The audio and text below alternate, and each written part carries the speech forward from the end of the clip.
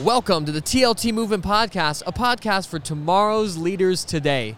We're here with Larry Schweikart. He is an author of many books. You said you wrote over like 30 books? Yeah. That's awesome, including Patriots History of the United States. Very cool. I love U.S. history, so I'm sure this will be a fun combo.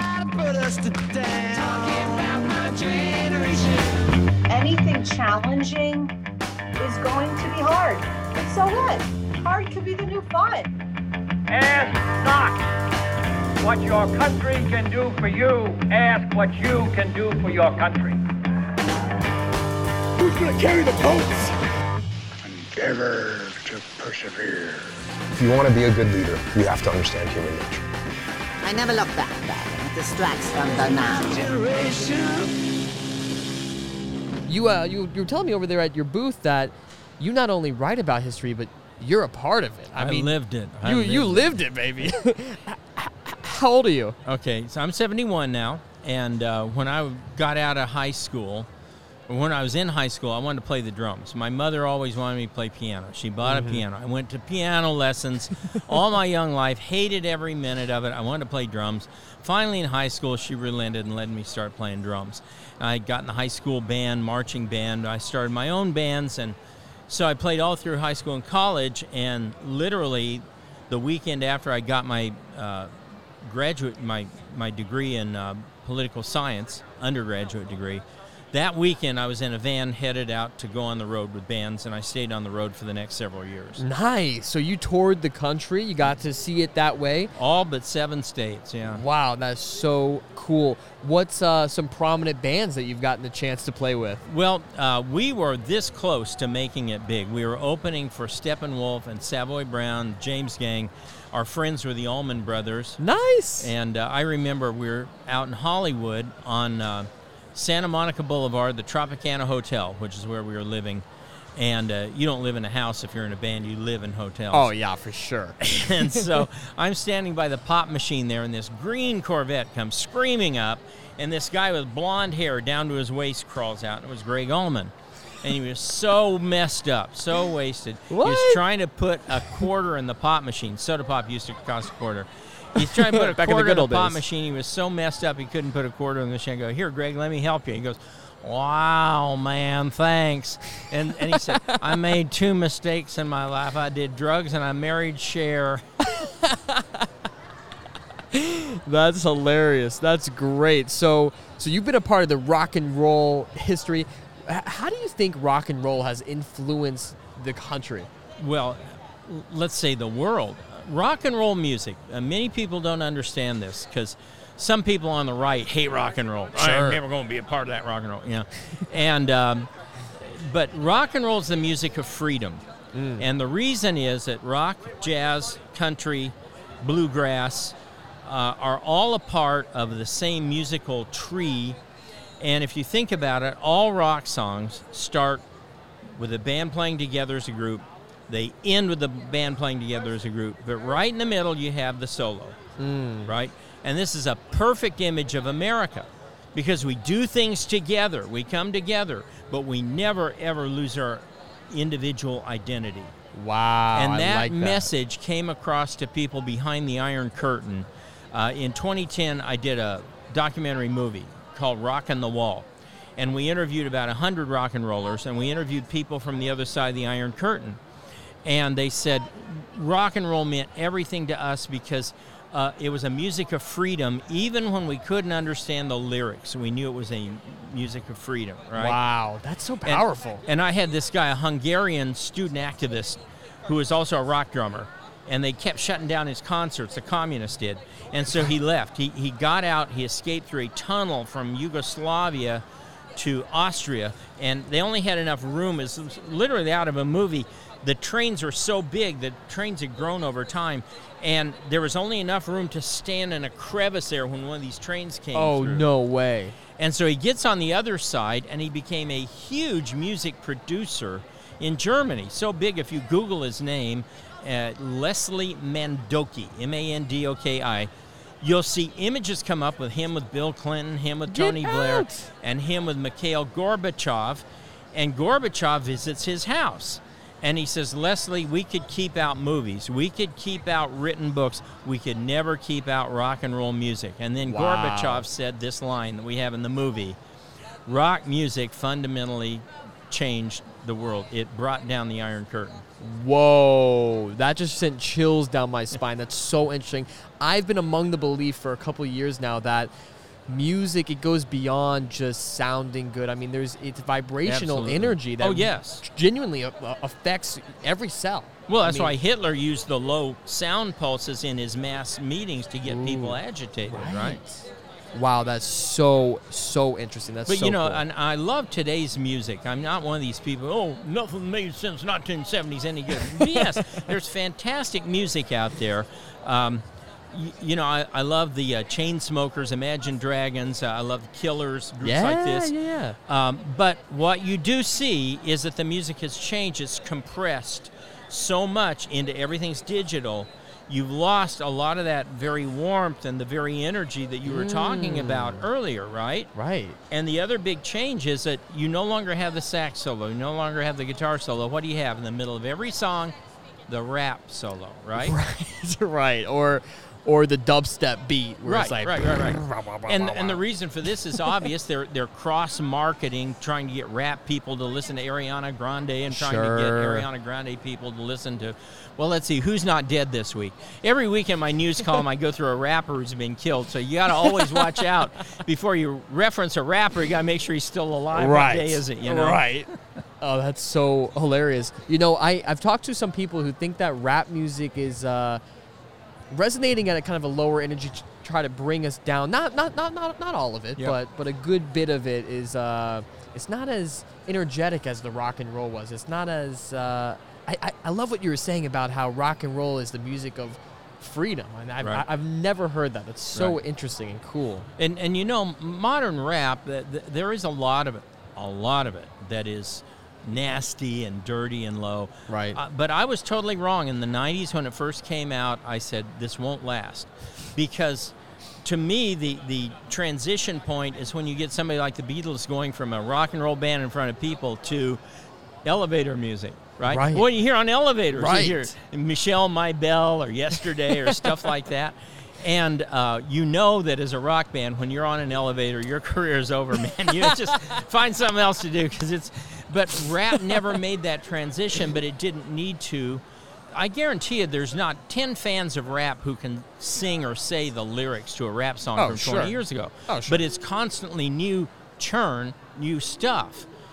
And one of the things I've noticed about modern music, maybe you've noticed this too, it's not overwhelming, but it's very strong. There's a current of nostalgia. And you listen to Adele, you know, when we were young. You listen to the song Deathbed, about the guy who's on his deathbed, and he's only, 25? But he's looking back. Or you listen to Ed Sheeran talking about Castles on a Hill back when we were kids. Dude, you're 30. Right? You are still a kid. And there's a lot of songs like this where young people in their 30s are kind of looking back almost with nostalgia. I'm going, I'm 71. You got a ways to go before you need to be having those thoughts. Oh yeah, I mean I'm 22, and my wife and I talk about it all the time. Oh, the early 2000s, such a different time. It was so peaceful, so nice. Yeah, right. We only had wars against Somalia, wars against Al Qaeda. I mean, I think it was just we were young and ignorant right. and just didn't know what was really going on. And now that we're cognizant and like can look around and see what's happening, it scares us a little bit. Well, you look at Antifa and BLM, or so-called Antifa, right? And BLM, you go, oh, it was never like this. Excuse me? What were the 60s? You had like 200 riots in cities where literally the National Guard had to be brought out every single time. Chicago had 25,000 hippies battling with 11,000 cops in the streets. Wow. You know? Wow, yeah. Battling, I mean fighting, physical contact there. Wow. Do you think there's a reason why maybe the media or our current situation, they're trying to make it seem like, oh, this is the craziest that it's ever been? There's certainly a move to, obviously, for a push for world government. You see it with all the globalist leaders like Bill Gates and George Soros. And I'm not saying this out of a conspiracy. It's just a fact. It's clearly what these people want. They say it. The World Economic. Oh, we want everybody to live on less and be happy. Yeah, they didn't they just have a thing last week where they're like, Right. yeah. And Zelensky went there to plead for more money. Like, you know, Right. I think U.S. ought to declare itself a state of Ukraine so we could get money from U.S. But Yeah, that'd be nice. You know, yes, there is a push to make people think that it's one tragedy, one chaotic event after another, and part of that, big part, is the 24-hour news cycle. It started in '91 with CNN. Mm-hmm. So you got to fill that time.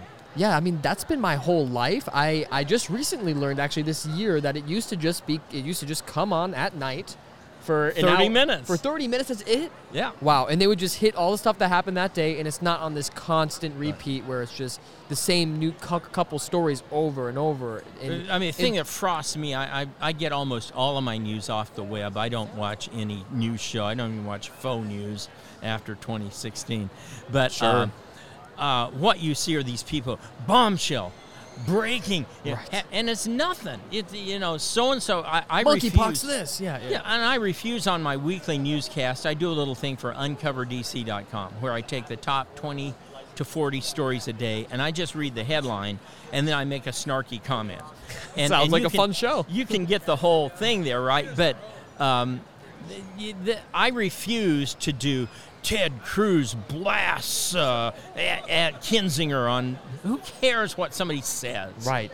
It's more about action. Right. Wow. So, what's your favorite part of U.S. history? Because you've written 30 books. What's your favorite era? Is it this rock and roll era that you've been describing, or do you look back on maybe an age that you weren't alive and do a lot of research into that and find it interesting? Well, obviously, I love the rock and roll era only because people today don't realize that we were in the midst of a Renaissance era period in America, where you had people like Jimi Hendrix and Cream and the Doors and the Beatles, obviously, and all these bands that were just making at the time brand new, shockingly great music, right? That still holds up today. Today, I mean, yeah. I know there's high school graduations where they play 70s era music to cross the stage. Oh, yeah, big time. So, but I am enamored with the 1820s and 30s, only because, to me, that's the birth of American politics as we know it today. Before the 20s, you wouldn't recognize political America. We didn't have nominating conventions. We didn't have the majority of people couldn't vote because they weren't landowners. Right. You didn't have people announcing for office and running. You were selected by a group of people who went to a caucus, the caucasoids.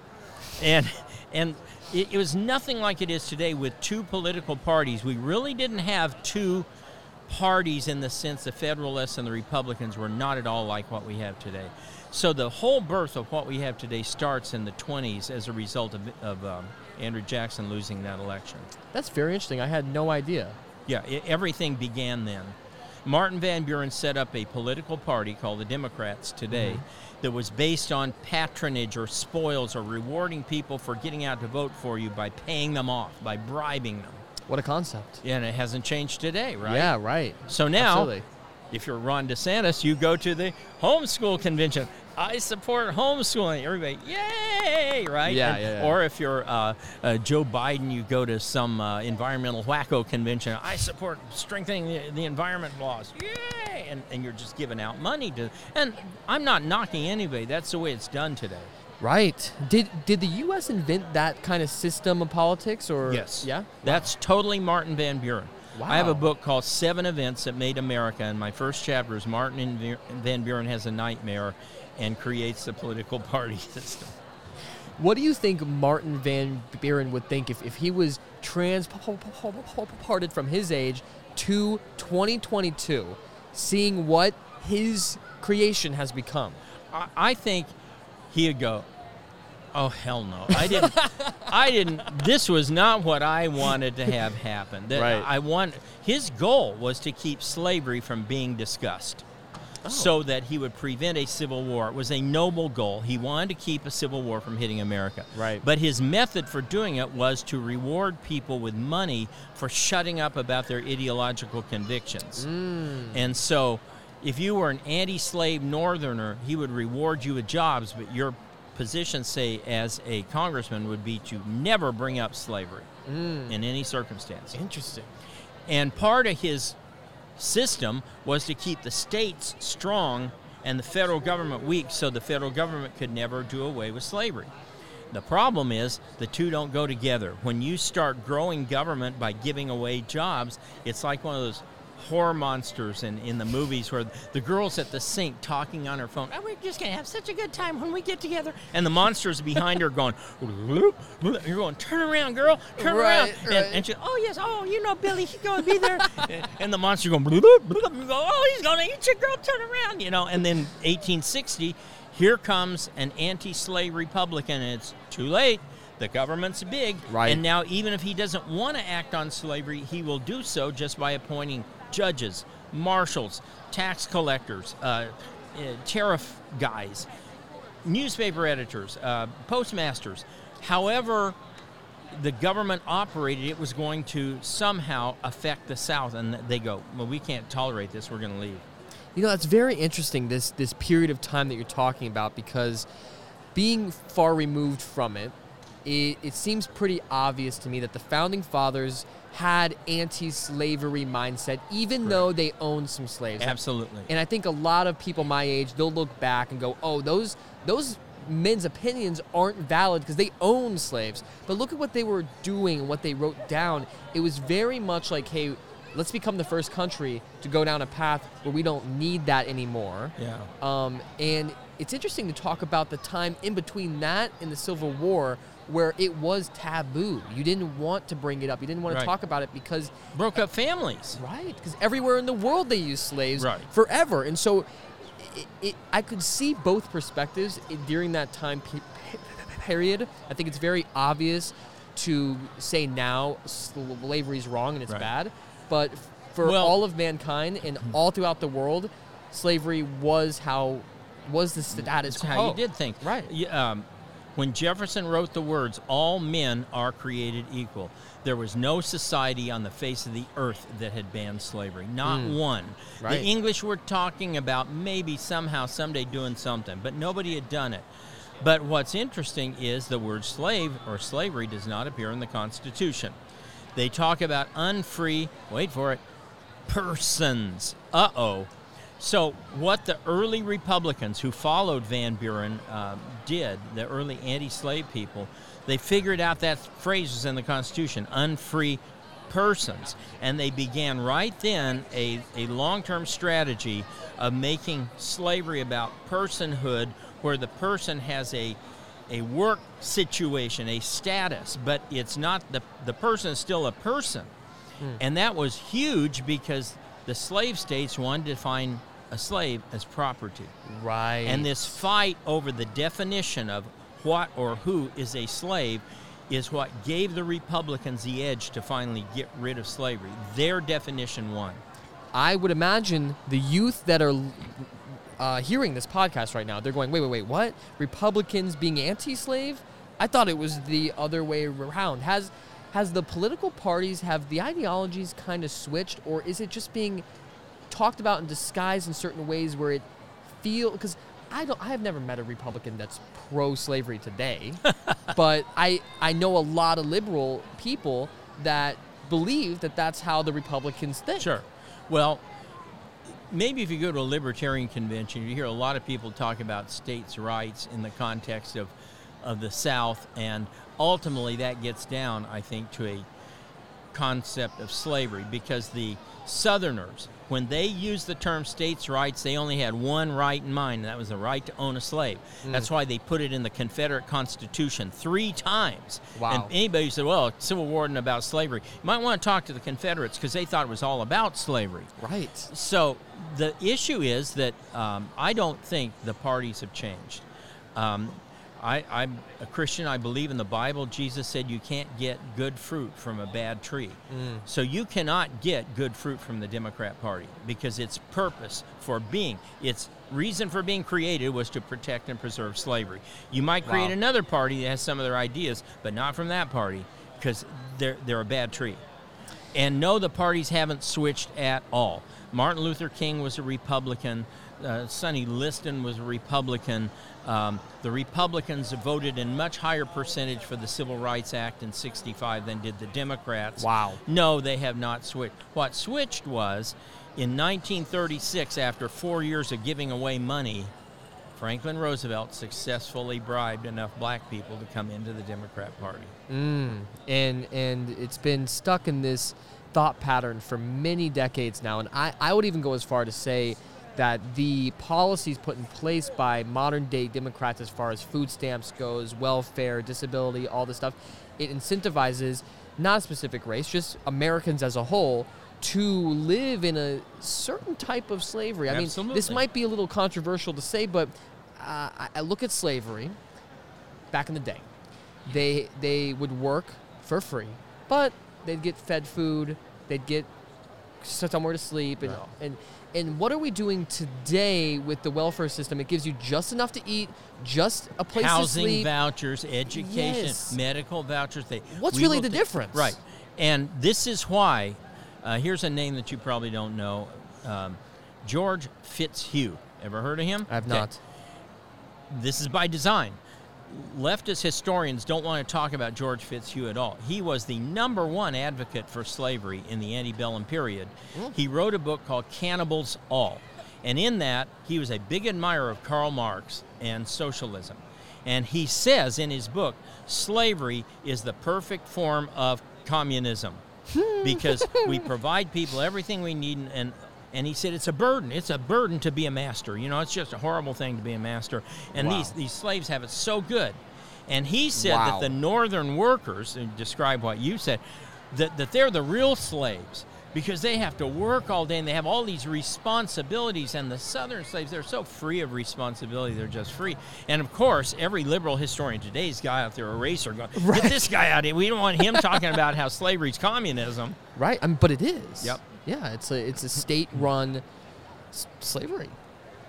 So here's I'll leave you with this. Here's how our listeners today, you might ask, why does everybody hate Russia so much today?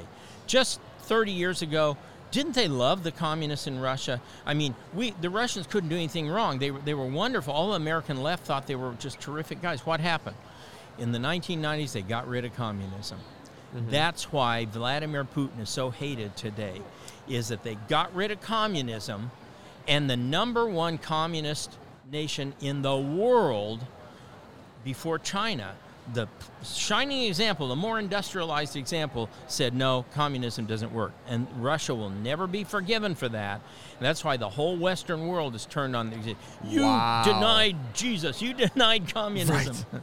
Wow, that is very, very interesting. Well, Larry, thank you so much for being Sure. with us today. Where can people go and buy your books? It's on Amazon. You can find it in any bookstore, and you can, of course, get on my website, thewildworldofhistory.com, where I sell a full curriculum, U.S. history for high schoolers based on this, and I have a full world history curriculum also based on the same ideas. Awesome. Well, All right. thank you. Thanks.